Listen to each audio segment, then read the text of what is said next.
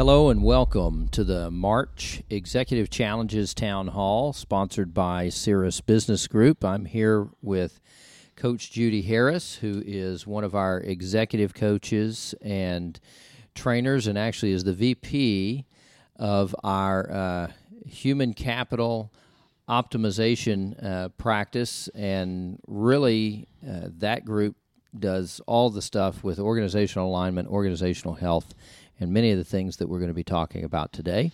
My name is Chris Reese. I'm the president and founder of Cirrus Business Group.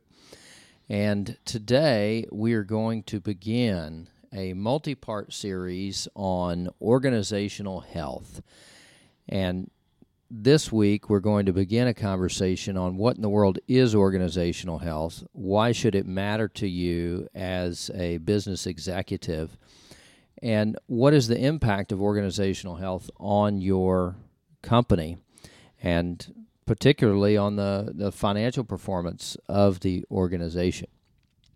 So that is our topic for this week, and I want to start out.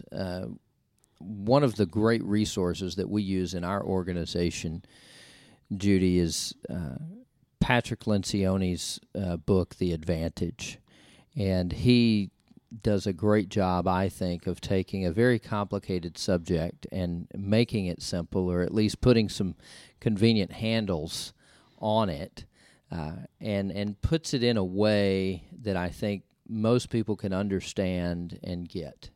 I agree, Chris, and most of us who have been out here for any length of time have managed to live through some experiences with very unhealthy organizations. And we could probably go on for hours and hours about what's unhealthy about them, but I'm not sure we could actually explain what a healthy organization is. And as you said, Patrick Lencioni put it very succinctly in his overview of organizational health. Could you go ahead and just read that for us, Yeah, let's Chris? talk about that. Let's get a baseline. When we talk about organizational health, I'm just going to quote Patrick Lencioni because this is our working definition.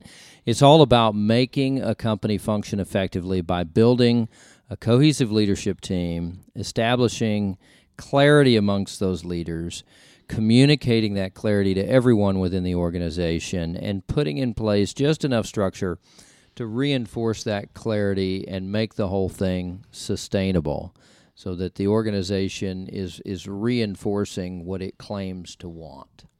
Absolutely. And so expand that a little bit for us, Judy. What areas of the organization does organizational health impact? Well, it actually impacts every part of the organization, but when you get to the bottom line, it's the financial picture that is the most impacted because everything funnels down to the bottom line. Mm-hmm. And an unhealthy organization is going to be spending their money, time, and energies in a lot of unproductive ways that when you look at the bottom line, it's reflected in a lack of cohesiveness, lack of clarity. I mean, there's any number of ways this can be measured. And Chris, some people say this can't be measured, and I disagree with them. I do too.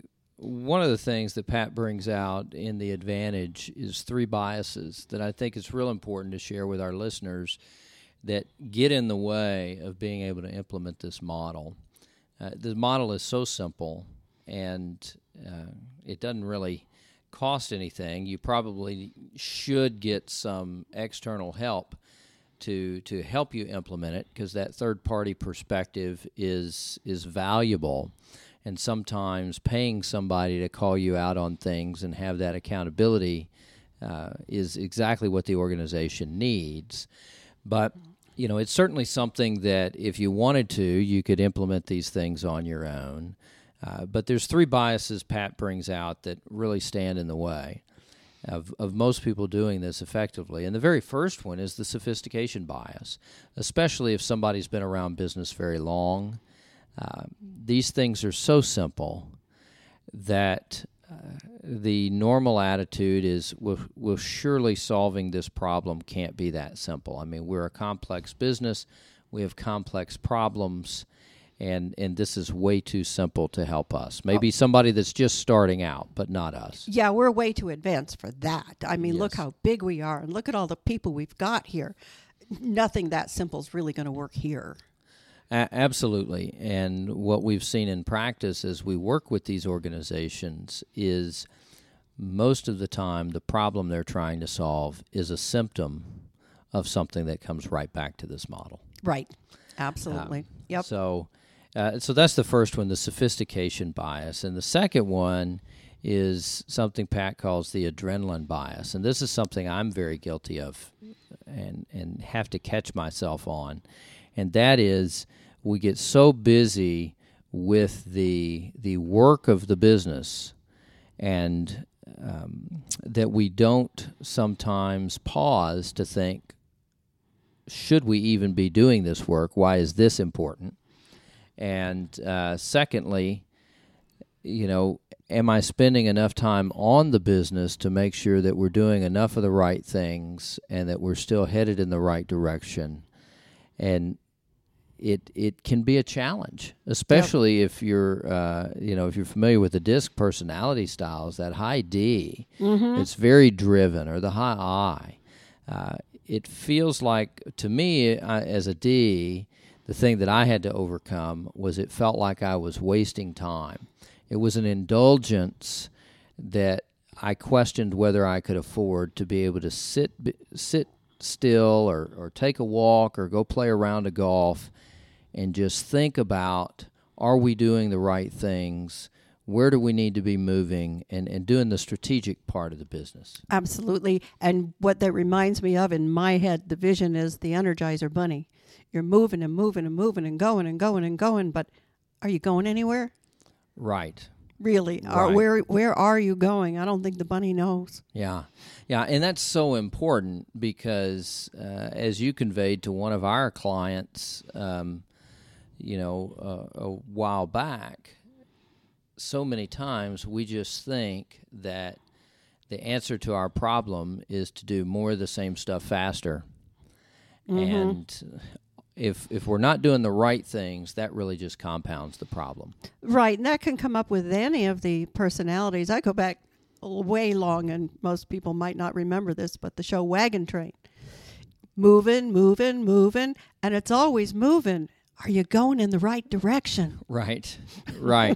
So that's this adrenaline bias, Right. and that really the concept behind that, folks, is stepping back and realizing that this is important stuff, and that if you're too busy to worry about it now, then when are you going to do it? Right. You have to make time to do it. And the busyness is always going to be there. And, another thing you might have to come to the realization is that, you could very well be too lean to grow. And I wrote an article about that a while back. Maybe you just need to add some resources to free you up to do these things that are going to pay back in several times over. So that's the adrenaline bias. And then the last one is the one that Judy hit on, which is the quantification bias. Right. And that keeps people from moving forward with these things because they've got this misperception that it's all too touchy-feely. You really can't quantify it. And that's just simply not true. There's many things that you can quantify in the process at all stages. And that's something that we find is important, is to understand what the problem you're trying to solve is, understand what that problem is costing the organization so that you can, and then use benchmark so that you know whether you're making progress or not. What are some of the areas, Judy, that you see direct impact of good organizational health practices in the organization?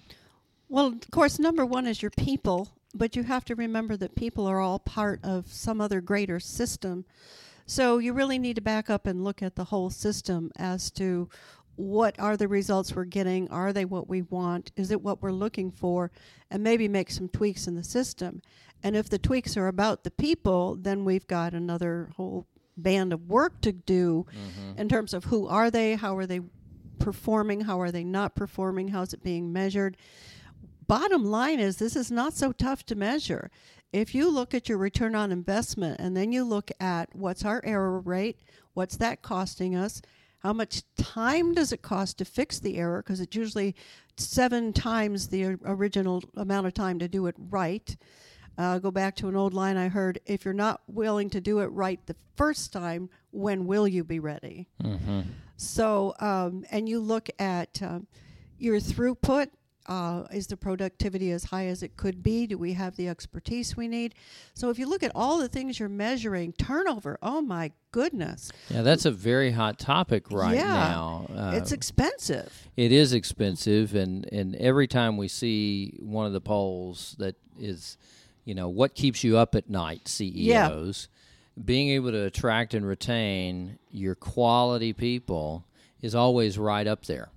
Yeah, and when you actually sit down and measure the cost of turnover, it's much less costly to look at it and do something about it than it is to maintain that turnover level.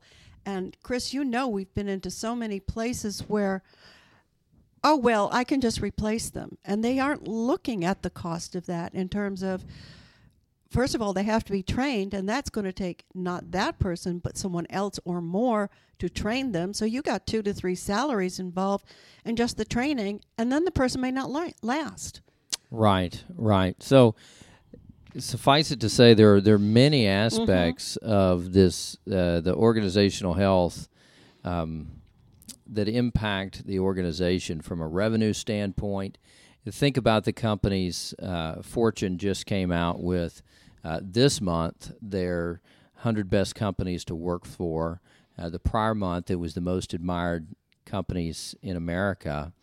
And you look at the companies on those lists, and there's a high degree of correlation between the two. And think about the type of talent that's lining up to work for those organizations. And would you want that in your organization? Most of those companies are also performing extremely well financially. And one of the reasons they're performing financially is greatness attracts greatness. And so people want to do business with those organizations because they're a good, solid organization. The experience is good. And those organizations are operating oftentimes a lot more efficiently than their competitors because their people are more productive, because they feel valued. And then the last aspect is really something that strikes in the area of sustainability. And I don't necessarily mean green initiatives. I mean, can your business sustain a competitive advantage in your marketplace? And if you don't have a healthy culture, you're going to struggle with innovation. And if you can't innovate, you're not going to be able to be competitive. Right. And you said a word a little while ago, the word lean came up. And I want to make it clear to our audience, there is a big difference between lean and efficient. You can get too lean, and yet you can run fairly lean if your efficiency is there, your mistakes are down, and your turnover is lower. So we really need to clear that distinction between just plain lean and efficient. That's right. I think that there was, in the lean implementations that I've seen, oftentimes what gets overlooked is there was a whole part of that Toyota management model that involved culture. Yes. And the cohesiveness and the belonging and the feeling valued, all of those things that were there. And what we did as we westernized that whole thing is we took it and we just looked at it strictly from a cost and efficiency standpoint. How do we drive anything that does not add value to the final product out? How do we operate at the absolute lowest cost? And in doing that, what we've done is we've set up organizations that are not sustainable. Right. Because you cannot run, if people don't feel valued and the other piece is not there, you're going to start having turnover, and by definition, you're not going to have an efficient organization. Right. The first thing to go was always training and development. And if you don't have well-developed people, your systems are going to be broken. Mm-hmm. Yeah. So what are we going to go into in the next few weeks, Chris? There's 4 components to this particular organizational health model.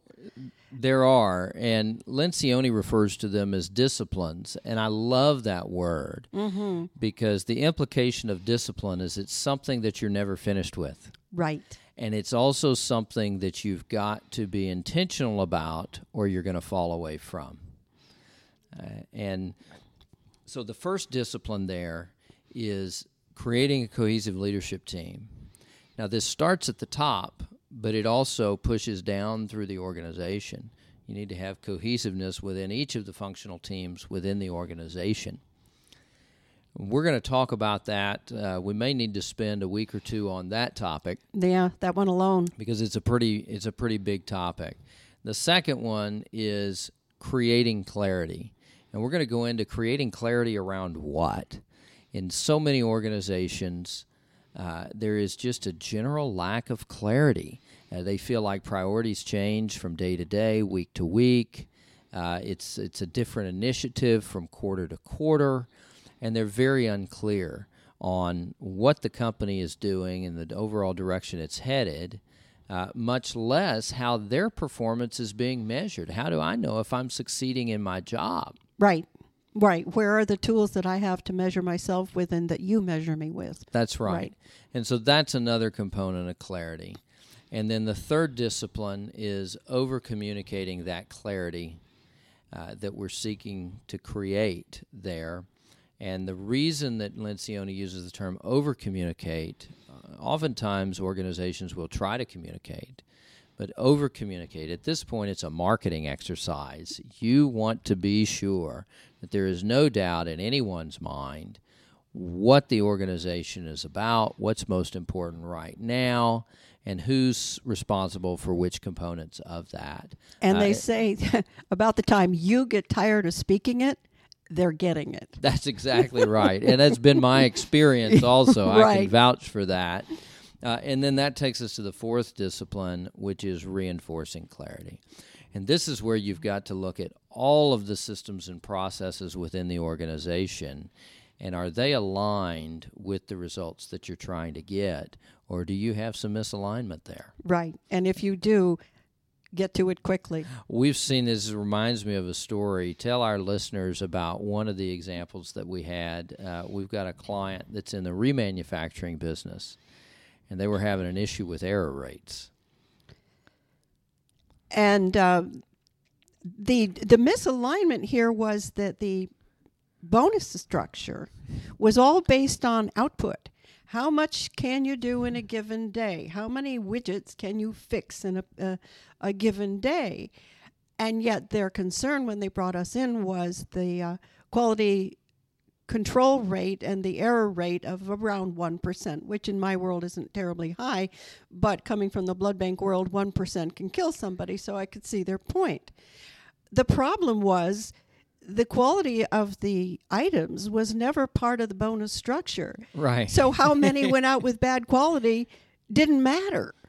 So we've working with this particular client to say, you got to base your bonus on how good they are as in addition to how many did you get out. Right. And so that's a perfect example of a misalignment within that reinforcement quadrant. Right. So those are the things that we'll be talking about over the next probably 5 to 6 months, right, as we walk through this organizational health model, and we show you why it is so important. If you want to build one of those organizations that is consistently rated at the top of your game, is consistently on your most admired employers list in your area, which is huge, because making sure you have good talent is key to having a strong organization. And then retaining that talent once you are able to bring it on board, that's huge. And then being able to continue to innovate and be competitive and operate efficiently. Right. Yep. So This is we feel this is an extremely valuable topic, and we're really excited about the different subjects that we're going to be going into as we dive into these disciplines over the next several weeks. So we really appreciate you subscribing to our podcast and listening, and we're excited, again, about the information that we're going to be going to over the next several weeks. So next week we're going to dive into creating a cohesive leadership team and what all that means, and unpacking that discipline and the ramifications in the organization. And who knows, we may have some special guests with us also. We sure hope so. So thanks again, and we will see you next month.